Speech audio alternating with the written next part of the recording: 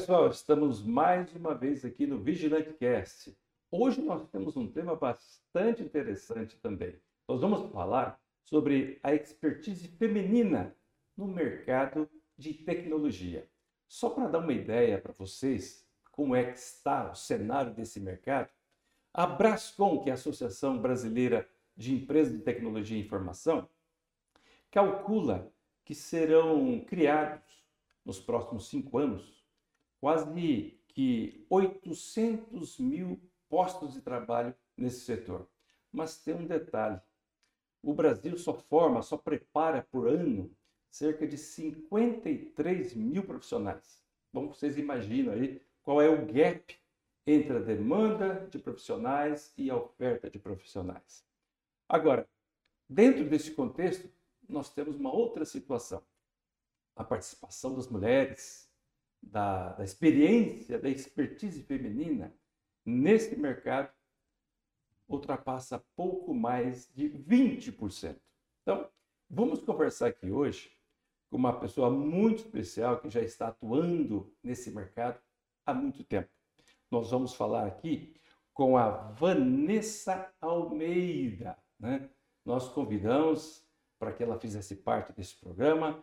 Ela aceitou, então nós vamos aproveitar para bater um papo aqui com a Vanessa. Seja bem-vinda, Vanessa. Prazer. Que bom que você aceitou essa oportunidade da gente falar com você aqui. Adoro, né?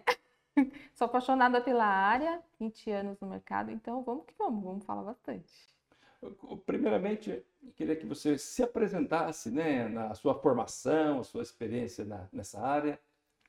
Desde muito jovem, assim, com 14 anos, na época, eu quis estudar tecnologia.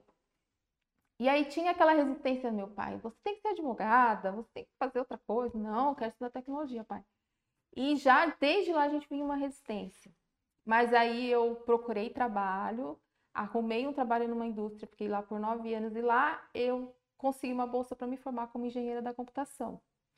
Fiquei 9 anos e eu entrei como auxiliar de escritório e saí de lá como coordenadora de tecnologia. Só um detalhe, quando você entrou nessa escola, você era uma das únicas mulheres? Então, na faculdade foi o primeiro enfrentamento, né? Porque, primeiro, eu trabalhava numa empresa grande, a TI eram 3 pessoas e 3 mulheres. E quando eu fui para a faculdade, eram 50 alunos e 4 mulheres. Olha só. Então, eu levei uma invertida. E aí por exemplo, os meninos iam fazer trabalho, a última pessoa que eles iam escolher era uma menina. Eles queriam fazer o trabalho com os meninos. E teve um agravante, eu engravidei na faculdade. Eu entrei já com 25 anos, eu engravidei aos 29. E quando eu voltei de licença, eu tinha que fazer o 8º, 9º e o 10º semestre em 1 ano e um bebê de 3 meses. Olha só. Foi praticamente impossível. E o TCC. E aí eu sofri resistência. Então eu tinha que amamentar, fazer o TCC, entregar o trabalho e comentar e fazer as reuniões de turma. E os meninos não aceitavam que eu faltasse, que eu tinha que sair mais cedo, que eu tinha que pegar meu filho. E eles brigavam feio comigo. Ô, Vanessa, me diz uma coisa, esse quadro atualmente, ele está diferente? Não é diferente. E aí a gente pode emendar até na história da comunidade. Porque assim, depois que eu saí dessa empresa, eu passei até pela online, depois eu fui para a Netshoes. E quando eu saí da Netshoes, eu enfrentei a dificuldade de manter a função na infraestrutura, porque a infraestrutura é uma área muito masculina, muito mais do que as outras áreas de tecnologia até. Imagina, né? Se 20% na área toda, 5% deve ser de infraestrutura, 2%, porque pouquíssimas mulheres mesmo na infraestrutura. E eu não conseguia, eu fui para a governança de tecnologia, que é uma área mais administrativa da TI, então tem mais mulheres. E da governança eu fui para onde eu estou hoje como Product Owner. Quando eu estava em governança, eu estava extremamente infeliz, eu odiava o que eu fazia. E eu falei, eu preciso fazer alguma coisa para fomentar o que eu gosto de fazer, que é aprender outras tecnologias. E aí eu vi no YouTube uma oportunidade de criar um canal para falar das outras áreas de tecnologia para muitas mulheres. E aí eu fiz um post no LinkedIn falando: mulheres de TI, vocês querem falar sobre isso? Aí meu LinkedIn quase bugou, foi mais de 50 mil, 60 mil visualizações. Uau. caixa postal encheu. Aí eu pensei, o que eu vou fazer com esse monte de mulher comentando o que quer falar? Criei um grupo fechado, joguei todas elas para lá.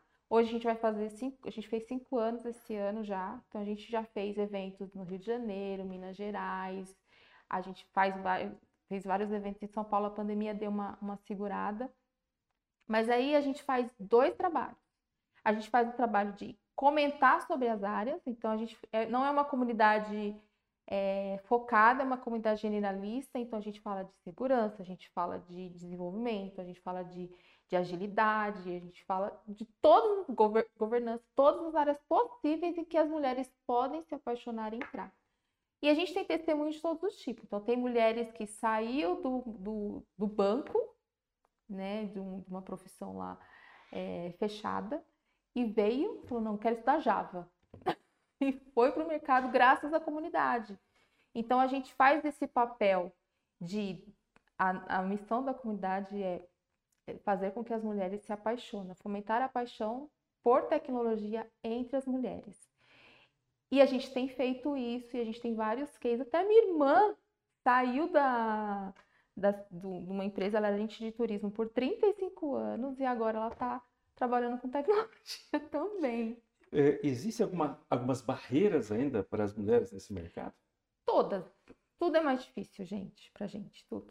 Eu pergunto porque as empresas em geral estão defendendo, né, a diversidade, mais do que a diversidade, no caso das mulheres, a participação cada vez maior delas, ou de vocês, em todas as áreas, em todos os segmentos. Que tipo de barreira vocês porque enfrentam nessa área? existe a empresa que ela fala assim, eu quero contratar mulheres. O que eu faço? FEMIT, o que eu faço para contratar mulheres? Paulo, manda as vagas pra gente. A gente disponibiliza as vagas. E aí a gente tem um outro enfrentamento, que é a mulher se sentir capaz para aquela função. Uhum. Porque hoje, se você mandar uma descrição de uma vaga, o homem, ele se candidata se ele tiver 60% dos requisitos daquela vaga. 60%. A mulher só se candidata se ela tiver 100%. Então a primeira censura é delas próprias? Delas mesmas. Então, por exemplo, aí a gente faz um trabalho dentro da comunidade que é assim, você precisa ter coragem de se candidatar. E não sou só eu, a minha comunidade faz, todas as comunidades de mulheres de tecnologia faz esse mesmo trabalho. Se candidata a mulher. Eu tenho uma comunidade de uma amiga minha, a Silvia, Elas Programam. Ela fez um evento, uma ação. Se você olhar no LinkedIn, procure, contrate uma Deva Júnior. Uhum. Então, todas as desenvolvedoras júnior que ela tá pegando da faculdade, ela fez uma arte, colocou a fotinho das meninas e muitas delas postaram no LinkedIn. Para quê? Para as empresas, hoje, eles procuram sênior. E para a mulher ser sênior, ela tem que ser júnior um pouco, né? Tem que começar por ali, né? E aí as empresas não estão contratando júnior. Então, ela fez essa campanha justamente para que as empresas contratem essas meninas júnior para elas começarem a aprender dentro das empresas e a empresa conseguir cumprir a meta que ela tem lá de ter pelo menos 50% de mulheres no quadro. Então, na verdade, a gente está falando de um trabalho que não é tão simples assim. Então, a empresa ela precisa abrir a porta, não só para a mulher, ela tem que abrir a porta para a mulher e para ensinar essa mulher no caminho ou para ela chegar no nível que essa empresa espera. E não são todas as empresas preparadas para esse tipo de trabalho. Ô Vanessa, deixa eu te perguntar uma coisa. Dentro desse mercado, você acha que a visão feminina da tecnologia da informação ela é diferente da visão dos homens ou é simplesmente uma questão de mercado? Assim, a mulher, por natureza, ela tem mais empatia, né? Isso é comprovado. Então, a mulher, ela sempre se coloca no lugar do outro. Tem umas outras que não, mas a maioria dela, ela se coloca no lugar do outro. Então, para funções, por exemplo, UX UI, ela é sensacional. Ela vai sempre ser superior, não superior no sentido assim, melhor que o homem, mas ela vai ter uma visão mais abrangente do todo. Olha aí. Entendeu? Então, ela vai conseguir, nossa, eu vou ter essa persona, né? Essa pessoa que vai usar esse aplicativo, mas eu posso ter 50 outras pessoas diferentes dessa. Né? Ela não se limita a um tipo de usuário apenas. Para funções de atendimento ao usuário, ela também, ela se coloca no lugar, poxa, aquele cliente está me esperando. Quando eu era na lista de suporte, eu ganhava presente todo ano. Porque, nossa, Vanessa, quero que a Vanessa me atende, quero que a Vanessa... Tinha outro que não, né? Porque você resolvia o Porque problema a dos gente clientes. sentava lá e não saía sem resolver. Eu não saía sem resolver. Então, hoje o mercado de tecnologia, o que ele quer? Ele quer um profissional técnico, mas ele quer um soft skill mais abrangente. Então, hoje as empresas, elas estão procurando... Porque o soft skill você não treina. Você não treina empatia. Você não vai contratar um profissional hoje, você vai falar assim, você tem empatia, querido? Ele vai falar, claro que eu tenho. Uhum.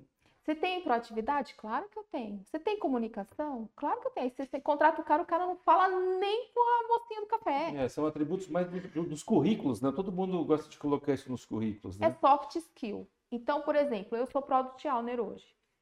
Se eu não souber fazer uma negociação com o cliente, né? Porque o cliente vai lá, Vanessa, eu quero um botão vermelho piscante para escrever não quero pagar hoje. Eu vou falar, não vou te pôr um botão vermelho piscante para o cara não pagar hoje. Só que eu não posso falar, não vou fazer isso. Eu tenho que ter uma negociação para explicar para ele por que aquele botão não é a melhor opção para ele hoje.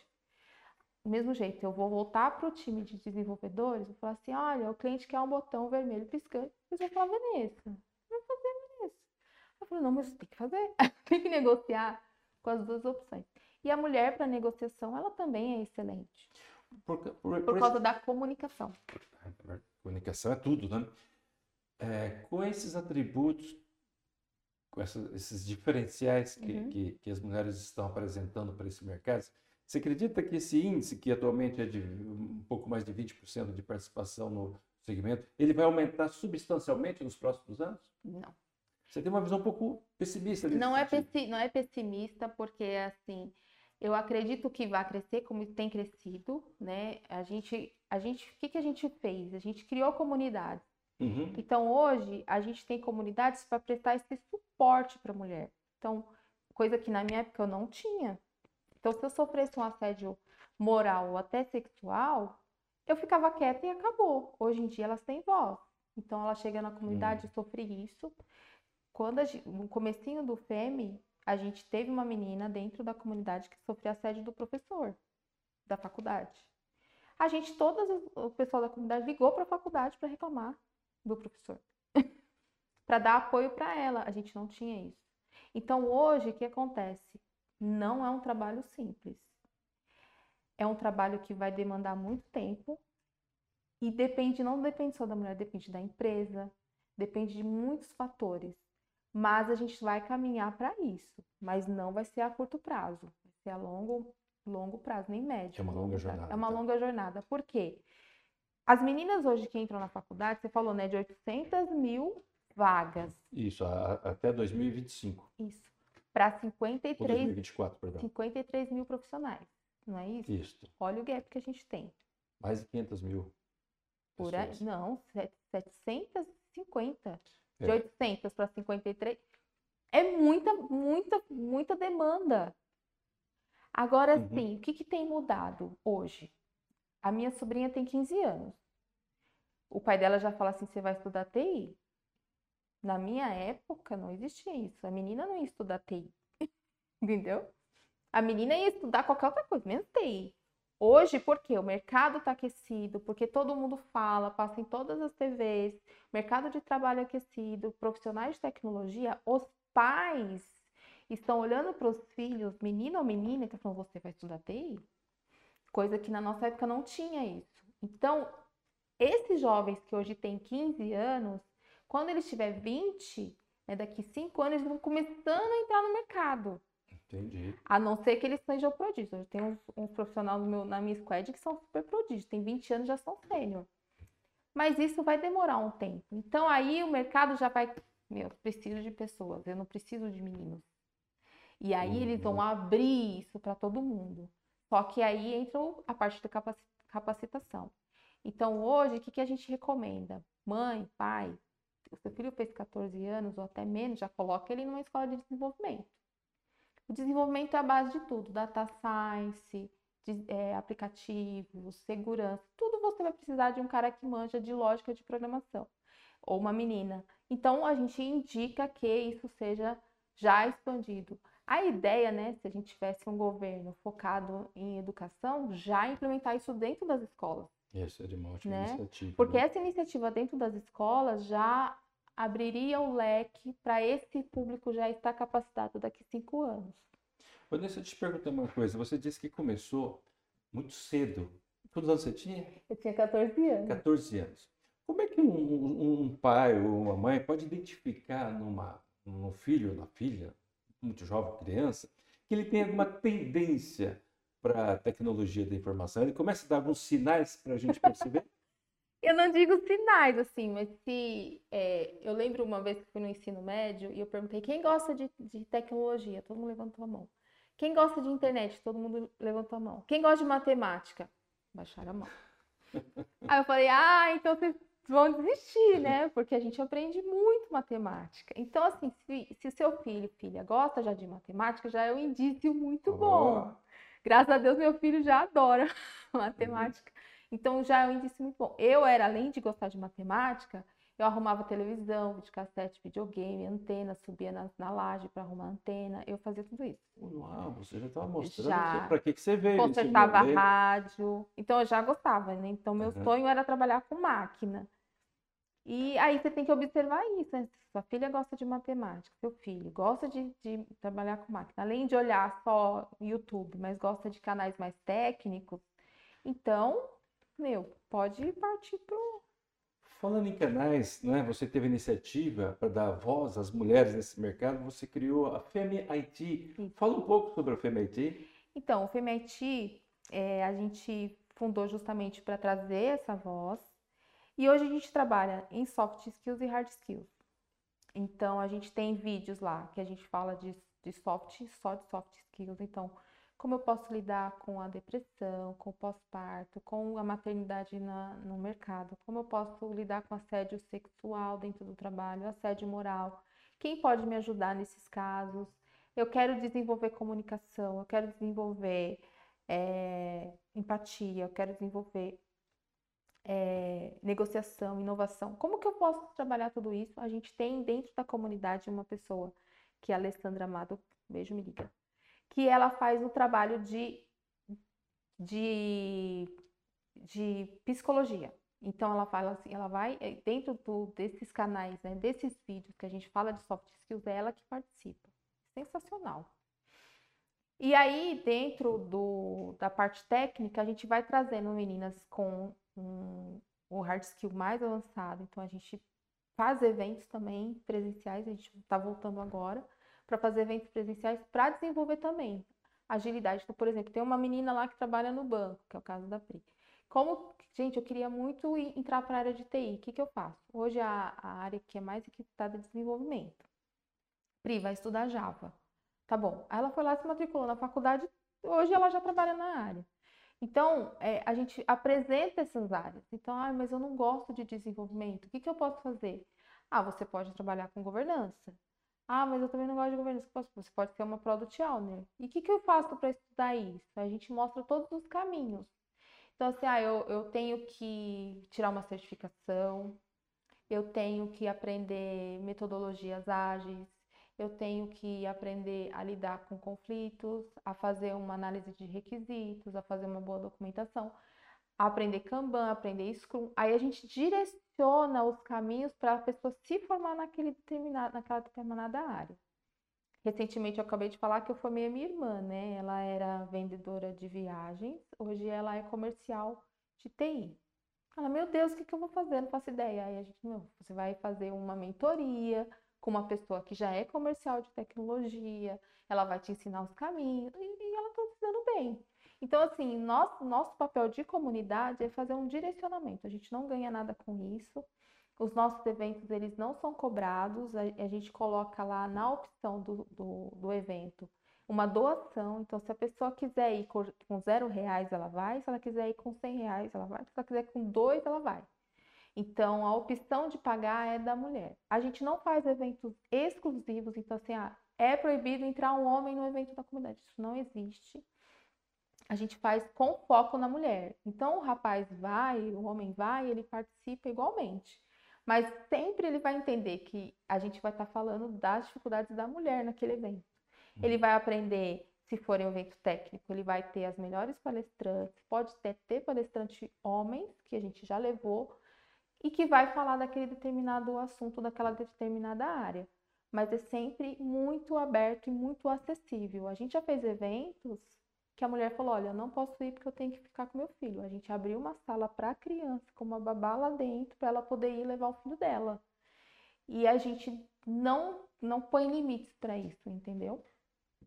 É, você criou o FEMETI com uma função quase que social, né? Porque Na você verdade, abrange não somente todas as demandas técnicas, mas as oportunidades de, de, de trabalho. Quais são os setores ou segmentos que apresentam as melhores oportunidades de trabalho para as mulheres hoje? hoje, desenvolvimento, porque não é nem porque precisa de mulher, é porque precisa de gente, né? Então, hoje, se você é uma desenvolvedora, um desenvolvedor, seja qual for a linguagem, você não fica desempregado, não fica. Não sei que você seja um júnior, mas a partir do pleno, não fica. As pessoas te acham em qualquer lugar. Então, o que a gente fala? Não adianta você ser um bom desenvolvedor, você tem que saber lidar com o teu soft skill completo também.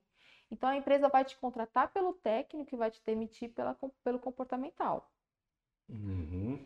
Então, assim, a gente instrui a mulher a se capacitar tecnicamente, ter os soft skills para elas permanecerem no trabalho. Uma vez que você permaneceu, aí briga por você. Isso é área de desenvolvimento. Áreas menos requisitadas são as áreas, por exemplo, de governança, porque deu uma baixada, né? Porque a demanda reduziu bastante. A área de agilidade também requer bastante mulheres, mais por conta da negociação, da empatia, de lidar com clientes. Então, a área de agilidade, ela é entregas, né? Entregas de projetos. Então, tem projetos grandes, pequenos, médios, e tem toda uma série de papéis que tem que ser executados dentro dessas áreas. Então, tem o papel de liderança, tem o papel de Agile Master, tem o papel de Product Owner, que é como o meu, e tem as áreas de desenvolvimento e a área de UX e UI, que também requer bastante mulheres. Às vezes, a gente vê muita vaga de UX e UI que eles requerem mulheres, por conta da empatia. Então, depende muito, sabe? Hoje, por exemplo, a gente já vê muitas empresas gigantes que elas falam assim: requeremos mulheres para essa vaga, né? Coisa que não existia antes. Tem empresas também trabalhando com recrutamento, mas é, que aí quando você vai solicitar vaga, você não solicita mais o sexo. Porque antes eles solicitavam, eu quero menino, eu quero menina. Aí tem empresas hoje que disponibiliza software, não coloca essa pergunta. Né? Não pergunta se você quer homem ou mulher, coloca assim, eu quero pessoa que faça esse tipo de atividade. Tem também trabalhos que você faz o recrutamento no escuro. Você só vê o candidato depois de uma prévia do RH. E tem um trabalho muito forte feito para o RH, que são eliminações de perguntas machistas, né? Então, assim, por exemplo, você já fez algumas entrevistas na sua vida, eu acredito. Alguém nunca perguntaram para você quantos filhos você já deve ter perguntado se você tem filho, isso é comum. Uhum. Mas quem vai ficar com seu filho quando você vem trabalhar? Isso Uhum. não perguntam para os homens, Exatamente. perguntam para nós. Mas quantos anos tem seu filho? 3. Ah, mas quem vai ficar com ele quando você vier? E se ele ficar doente, quem vai pegar ele na escola? A gente escuta isso. Então, há um trabalho também dentro das empresas falando para o RH para não fazer esse tipo de pergunta. Porque ofende. E se a mulher não tiver com quem deixar, ela vai perder o trabalho, entendeu? Tem um trabalho também feito dentro das empresas que é para contratar gestante, que antes não contratavam mulheres gestantes. Hoje eles já tiraram isso, algumas. Então, se você estiver grávida e você estiver no processo seletivo, eu tô grávida, tá bom. Eles contratam você mesmo grávida. Antes isso não acontecia. Deixa eu perguntar, com a pandemia, houve muitas empresas que permitiram a possibilidade de ter todos os seus funcionários, todo o seu exército de funcionários aí, trabalhando em casa. Isso aí, de certa forma, para esse contexto que você explicou, né, das responsabilidades que as mulheres, mais do que os homens, têm em casa, vai facilitar, ou está facilitando o trabalho? Muito, muito, muito, muito, demais, demais. Porque hoje ela tem, não é tão fácil, né, pra gente, porque aí eu falo que o horário de almoço da mulher, ela tem que ser 2 horas, não dá mais pra ser uma, né? Porque ela tem que parar, ela tem que Uhum. fazer a comida, ela tem que servir as crianças, mandar pra escola e voltar a trabalhar. O que não dá pra fazer em 1 hora. Mas hoje isso tá bem mais tranquilo pra mulher que é home office, né? Porque nem todas, a maioria teve que voltar depois da pandemia. Mas pra gente que é home, pra mim é maravilhoso, né? Uhum. Porque a gente acompanha o crescimento da criança, a gente, se estiver grávida, o problema é só controlar o tempo. Porque eu fiz um vídeo sobre isso. Como é que a gente Uhum. controla o tempo na pandemia para não trabalhar todo o tempo? Entendeu? É, a Mas famosa gestão do tempo. a gestão do tempo para a mulher, principalmente, porque é muita coisa mesmo. Uhum. E a gente tá adorando. Pelo menos assim, o feedback que eu tenho das meninas, nunca mais. Agora, o risco das empresas é contratar essas mulheres de volta. Tipo, falar assim, olha, é presencial.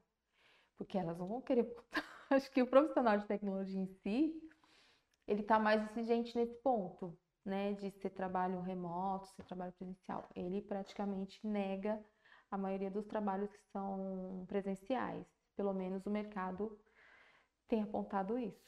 Em termos de formação, preparação dos profissionais, existem cursos especializados que podem ajudar nesse caminho? Muitos cursos especializados? Existem comunidades especializadas para a formação de mulheres.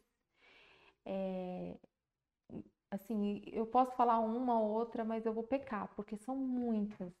Então, a gente tem, por exemplo, eu vou falar de uma muito importante que é a programaria. A programaria, ela forma só mulheres dentro do mercado de programação.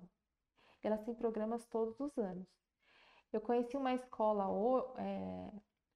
essa semana passada, uma escola em Belém do Pará, formando só meninas em programação. Assim, elas formam 2 turmas por ano. Então tem muitos, assim, não adianta falar que não tem oportunidade, porque tem muita oportunidade. Então, se você tem dúvida ou quer saber comunidades de formação de meninas em tecnologia, procura no LinkedIn, na internet, que você vai achar um monte. Tem em São Paulo, tem em todo o Brasil, tem. E hoje em dia tem remoto, né? Então não tem desculpa. Então, se você quer se formar em tecnologia, tem oportunidade para todas, para todas. E se quiser, a nossa comunidade hoje, dentro do WhatsApp, a gente divulga vaga para todas as áreas. Então, todo dia tem vaga na comunidade, nos nossos grupos do WhatsApp e no Telegram. Todo dia tem vaga. Então, meu, o mercado está aqui, a gente está super ansiosa, a gente vê a hora de crescer esse número. Todo ano a gente acompanha, ver se saiu dos 20, chega nos 30 pelo menos, para a gente ter vitória, né? Eu já vejo como uma grande vitória, porque antes, assim, quando a gente fechou o Femetim em 2017, a gente não via a luz do fim do túnel. Hoje a gente vê as comunidades tão grandes, tão bem representadas, as meninas ganhando premiação em todos os lugares. Hoje dentro da tecnologia, eu já vejo muito mais mulheres trabalhando. Na Pernambucanas que eu trabalhava, era uma empresa com 75% de mulheres no quadro, a TI era cheia de mulher. Então, eu fico, gente, tá mudando, né? Tá mudando. E tem muito mais apoio também. Na Multi, onde eu trabalho hoje, também tem bastante menina. E eu vejo que isso tá mudando. Antigamente, a gente entrava numa área de TI, só tinha menino. Hoje isso tá mudando. Então, assim, eu acredito que esse número vai crescer devagar, mas ele já vejo que tá crescendo. Então, o que não falta é escola.